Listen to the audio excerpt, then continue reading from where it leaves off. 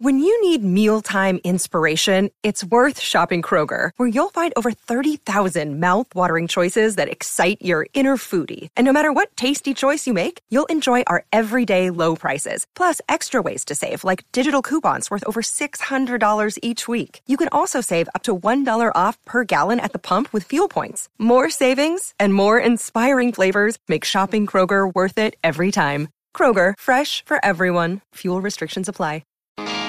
Dwayne's World with Dwayne Russell. 2 balls to come.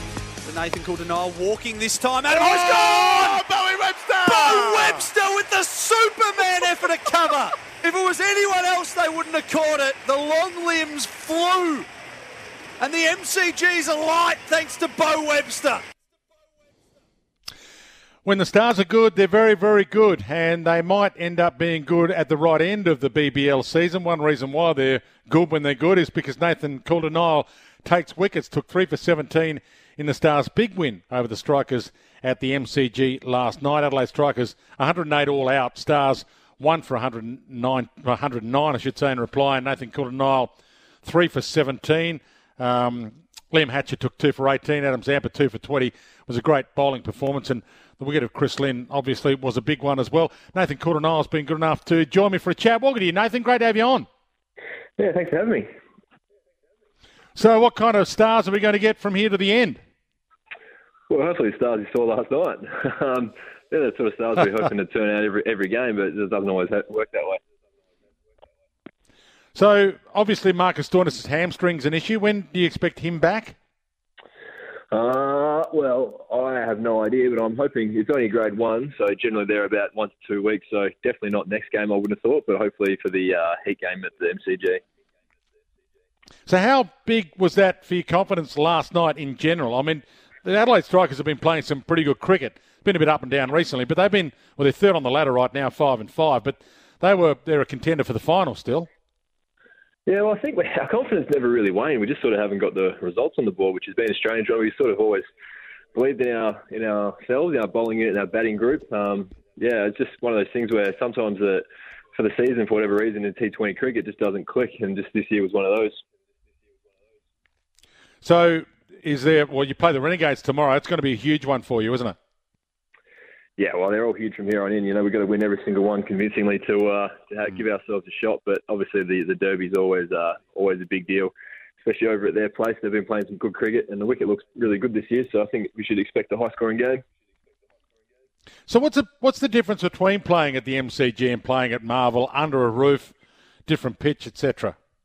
Yeah, I think it's just completely different dimensions for one. Long straight compared to long square at the G, but also just the fans is obviously very different. You're obviously very good crowd. MCG always looking after us. MCG, the Marvel, apologies, is always full of Marvel fans, unfortunately, and always quite loud. So it's not much difference in terms of playing under a roof. You don't feel it's a different cricket under the roof? Yeah, I don't think so. I think it's better because it sort of keeps the wicket the same for longer. When they have the roof open, it can sometimes be dual affected. I've seen if you bat first, can sometimes hurt you in the second innings, but I don't think that matters when the roof's closed. I think it's pretty consistent the whole way around. Now, I know you're going to tell me you're taking it one game at a time, but after the Renegades, you do have the bottom team on the ladder twice, I think, the Brisbane Heat, don't you? We skip over them, did we? That's nice. Like I said, I know it's a cliche, but once we don't take it one game at a time, we're out. So if we lose this next one, we're out. So, I mean, we have to win, and then we've got to keep winning. So if we beat the Renegades, we give ourselves the best opportunity, I guess. Who's the best team in it? Is it the Perth Scorchers or your Sydney Sixers? Who's the best team? Oh, it's hard. I mean, Perth Scorchers full strength, obviously very good. I mean, they're top of the ladder, and they're without Jai Richardson, Mitch Marsh. They've been without Ashton Agar and Cam Green. So, I mean, if they go full strength, they're going to be real hard to stop. But Sydney Sixers is always up there. But I think Sydney Thunder has got something about them this year. They're just well-rounded side that if they can get David Warner up and firing, they're going to be very hard to beat as well. So, wouldn't be surprised if we don't make it to see those two in the finals. And is that the kind of thing that BBL is? Any team on any day? So you essentially get there, you're a chance to win the whole lot?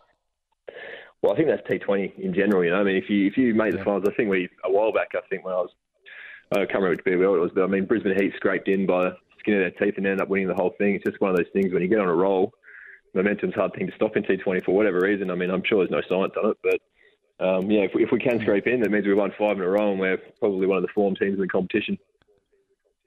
And a big difference between Chris Lynn making 70 off 45 deliveries and getting out for 1 off 4.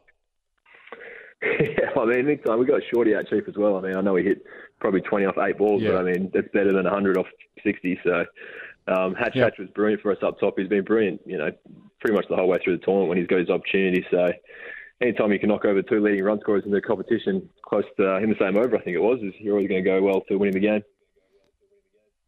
You've been around a long time. How good is Adam Zampa, and is he unlucky not to be going to India? How good is he? He's obviously world class. I think he's the best spinner in the world. Obviously bowls all the hard overs on really good batting wickets, so it's not like he's bowling India where it's ragging left, right and centre. So does all the hard overs, gets good batsmen out. And is he unlucky to go to India? I don't know if he's unlucky, but I would love to see him there.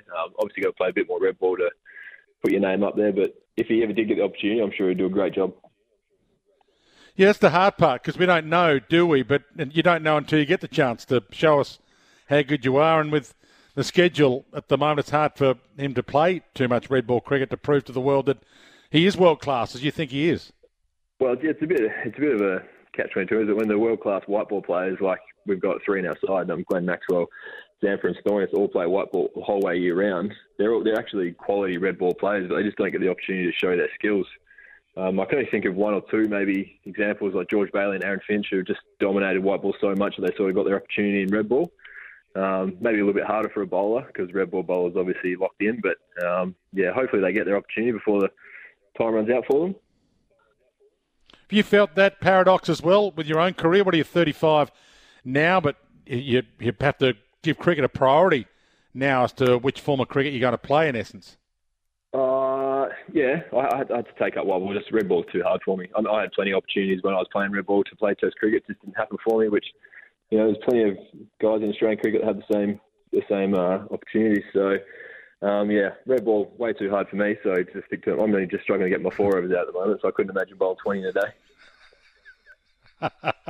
Well, you're going pretty well at the moment, given that you took 3 for. So how are you finding your form at the moment? Do you think that you are starting to find some form at the right end of this tournament itself?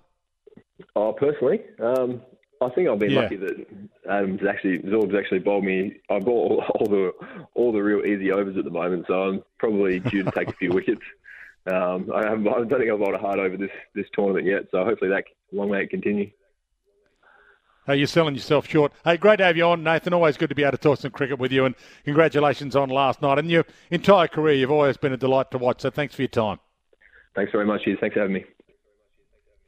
Nathan Coulter-Nile, after taking 3 for 17 last night for the Stars, got the easy overs according to him, but what a performance it was. Stars are 7th on the ladder now, 7th of 8, 3 wins, 7 losses. So as he mentioned, they do have to keep winning their way up. Adelaide Strikers now after that lost 5 wins, 5 losses. Sydney Sixers 6 and 3. Perth Scorchers still top of the pops, 7 and 2. And tomorrow, it's the Stars v the Renegades, which is going to be a huge game. It is almost like a cutthroat game for both. So looking forward to that one as well. Something to look forward to on our weekend. Something to look forward to after a break for news. Brett Phillips is going to talk a little bit of tennis. Plenty to get to in the tennis world, including Nick Kyrgios. Will he actually play Novak Djokovic tonight in this exhibition match for charity? Is Djokovic going to have to pull out with a hamstring issue? We'll try and find out the latest with Brett Phillips next on that. And the quiz still to come. So looking forward to the Macca's last fan standing